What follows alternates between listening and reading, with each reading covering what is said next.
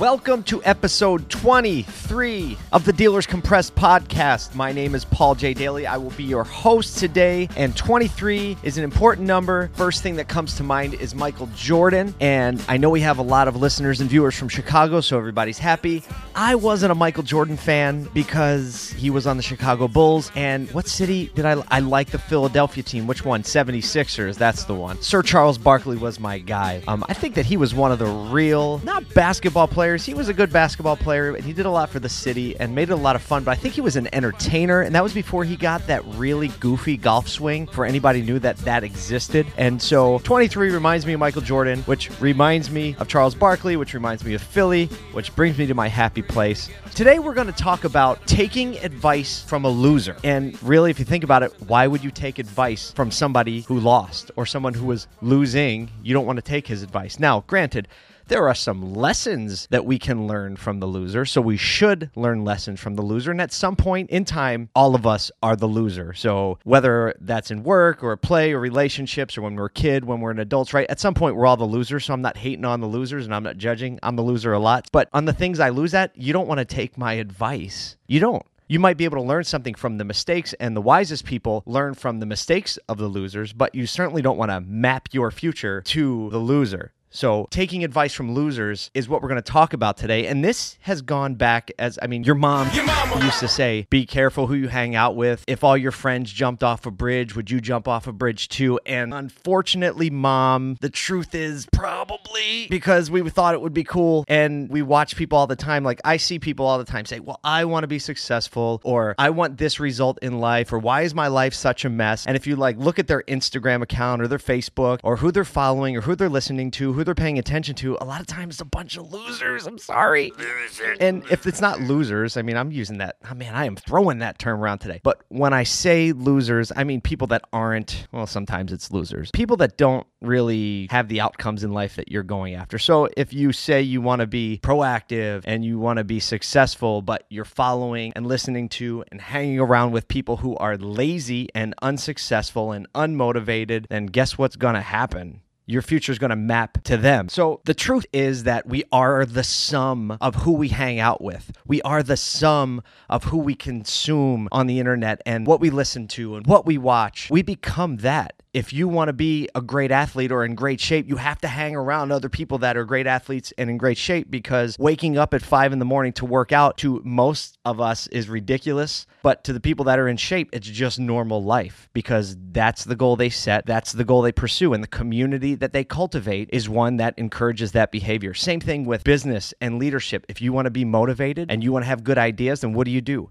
You hang out with other people who are positive and motivated and have the outcomes, or at least pursuing the same outcomes. And guess what? It becomes really, really cool to do the hard things. So I wanted to talk about that a little bit, because today's topic, as we kind of relate to that, as we start to pivot into a business application, is all about listening to the loser and the ridiculousness that it actually is. So we're going to get into that in a second. Let's see some cool things that happened this week.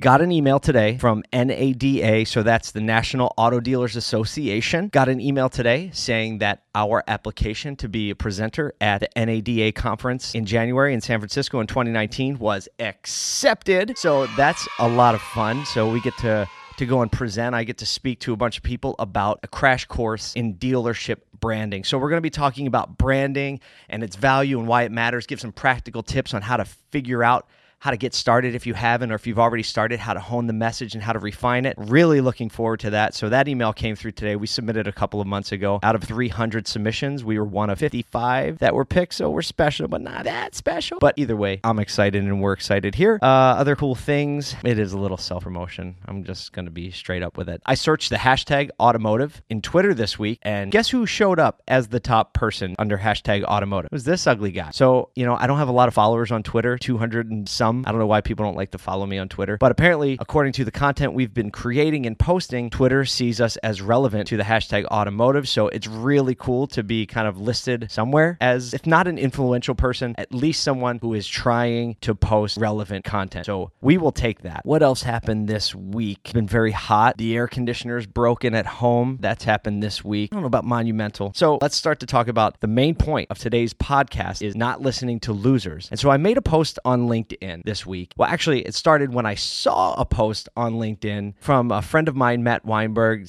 Senior Vice President at Drive Motors, and it talked about Carvana's latest television commercial. And I don't know if you've been following Carvana's commercials. First of all, well done to the creative agency. Beautiful execution, very relevant, fun to watch, entertaining. And from an auto dealer standpoint, it sucks because they're so good. Wish they weren't so good. They are. So their latest one, again, follows suit with what they've been really pushing in 2018 and a little bit in last year too. And that really is throwing dealerships under the bus, or at very least throwing the dealership process and highlighting all the stigmas about dealers. So my friend Matt posted this video just saying like, hey, dealers, you got to pay attention. Carvana is they're killing it. They're killing it. They're throwing us under the bus. And unless we do something to combat it, they're going to continue to be right in the eyes of the customer. And the truth is, the data shows us that everything they're talking about is actually the customer sentiment. So we'll link them up. They're very well done. They're entertaining. And so that kind of got me fired up. I read that post and it got me fired up. They just show millennial couple after millennial couple walking out of auto dealer saying, that sucked. That sucked. And then the one guy, the star of the show, he's sitting there and he just fulfills a purchase on Carvana.com and he's like, that didn't suck. And then they kick into this whole music video. That didn't. So when your biggest sales pitch is this doesn't suck, it's a pretty convincing sell. So I saw this post, went and watched the video, and they were great. And then after I watched the videos, you know what comes on next? Like Google kind of serves you up some relevant or similar content. Well, guess what comes on next? Are you terrified by your old car? Local. And I have 4 acres of fabulous pre-owned cars to choose from. Car. We have an excess of luxury vehicles priced to go. Tier 3 and some Tier 2. What makes this vehicle so special is that it's a cross between a minivan and a car. Advertising. And you know what it all looks like? The same stinking thing. Well-intentioned, I'm going to give you. I'm not trying to throw... I've kind of labeled them car barker commercials because you think of like a carnival barker. And I know it's kind of derogatory in the nature, but I couldn't think of anything else to really dub it. It just kind of popped up in my mind like it's a car barker, right? I know a lot of these guys and they're good men and women and they care about their people and they care about the community and they treat people well. But they come across as a car barker that is standing in front of a car and they're talking about price and they're talking about you can trust us and they're just trying to make this case, but just they all look the same. They all sound the same, and it's everything that the consumer has told us they don't like about the industry. Let's talk about negotiation. Let's talk about let's make a deal. When you're a dealer and you're on the TV and you speak to your audience and you say, come on down and we'll make a deal. That's the wrong language because consumer sentiment tells us, I don't want to negotiate. And when I hear the word deal, I think of negotiating. So little piece of advice right there. Please stop saying, let's make a deal. It doesn't work anymore. It's negative. So to go back to the timeline, saw the post on LinkedIn, went and watched the Carvana ads, was very entertained. And then I saw all these other car ads and they were all car barker commercials and they all looked exactly the same. Somebody in front of a car talking about prices and deals and you can trust us and all that. And I just think it's damaging, which gets us back to the point of this podcast. Why are we listening to the people that tell us that that's a good idea to spend our money and advertise there, number one? Number two, that this is what our production should look like. And not only what it should look like, but there's this incentive like we'll produce the commercial for free if you spend all this money with us in ads. Well, you get what you pay for in production. I can promise you that. I made a post on LinkedIn about why are we listening to Blockbuster? And the post was, don't listen to Blockbuster. And the premise is this. Why are we listening to the losers? Because we would not listen to Blockbuster on rental videos. We wouldn't take their advice on how the consumer wants to watch a video, what the experience is to rent a video. Why not? Because they're out of business. Blockbuster had an opportunity to buy Netflix in 2000 for $50 million, and they turned it down. Why?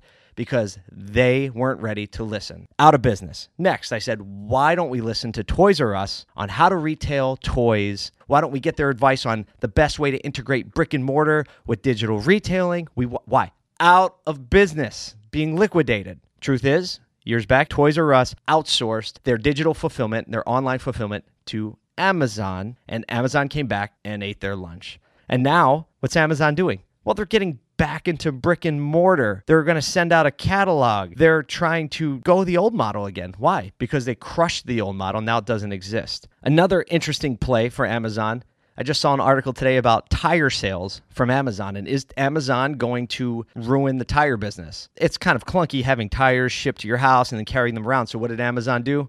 Well, they go ahead and partner with Sears Automotive Centers, and now they have a brick and mortar fulfillment option for tires. And what's next? They don't do anything by accident, right? Sears is closing stores left and right. Do you think that Amazon might be able to purchase Sears Auto Centers at a really good value and then have a national distribution chain by which to sell automotive products and services? I'll let you answer that. It's kind of common sense, though. And so if we follow this model right back to what we're talking about today, why are dealers and other advertisers, digital retail, brick and mortar, why are we listening to local TV networks telling us how to spend our money in advertising and telling us what is good production? Why? They are dying. Netflix is killing them. Hulu is killing them. They're getting crushed. So if we hang around them, back to the premise of the thing, if we're going to hang around those people, what do we expect that they're going to tell us? Do we expect that we're going to succeed if we follow their advice or do the things that they do? I don't think so. Don't listen to the people who are losing, or at least don't take advice on how to succeed from them. We should learn lessons from them. We should pay attention to them. We should learn from their mistakes so that we don't make the same mistakes. But what we absolutely shouldn't do is take their advice as a good idea. So episode 23 of the Dealers Compressed podcast is about not listening to losers. If you're younger, which if you're watching this and you're younger, I don't even know what to say, because you're just either really ahead of your time or you're very, very unsupervised and you've watched everything on the internet, so you've landed here. Either way, hang around the people that map to where you want to be in life. Find mentors that have what you want and listen to them. And that goes for if you're in high school and you're looking to find a career, if you're in your early 20s and you're looking to say, how do I advance my career? If you want to have a successful relationship, don't listen to the people that have crappy relationships or no relationships and how to find one. And if you are in business and you are in this modern advertising marketing environment, don't listen to the dying companies on how to be successful. So thank you for listening. Thank you for watching the video content. If you haven't watched the video content, you need to, because this team that produces it, they make me laugh every week. I record it and then they add all this other great stuff and it makes me laugh. So thank you for listening. Thank you for watching.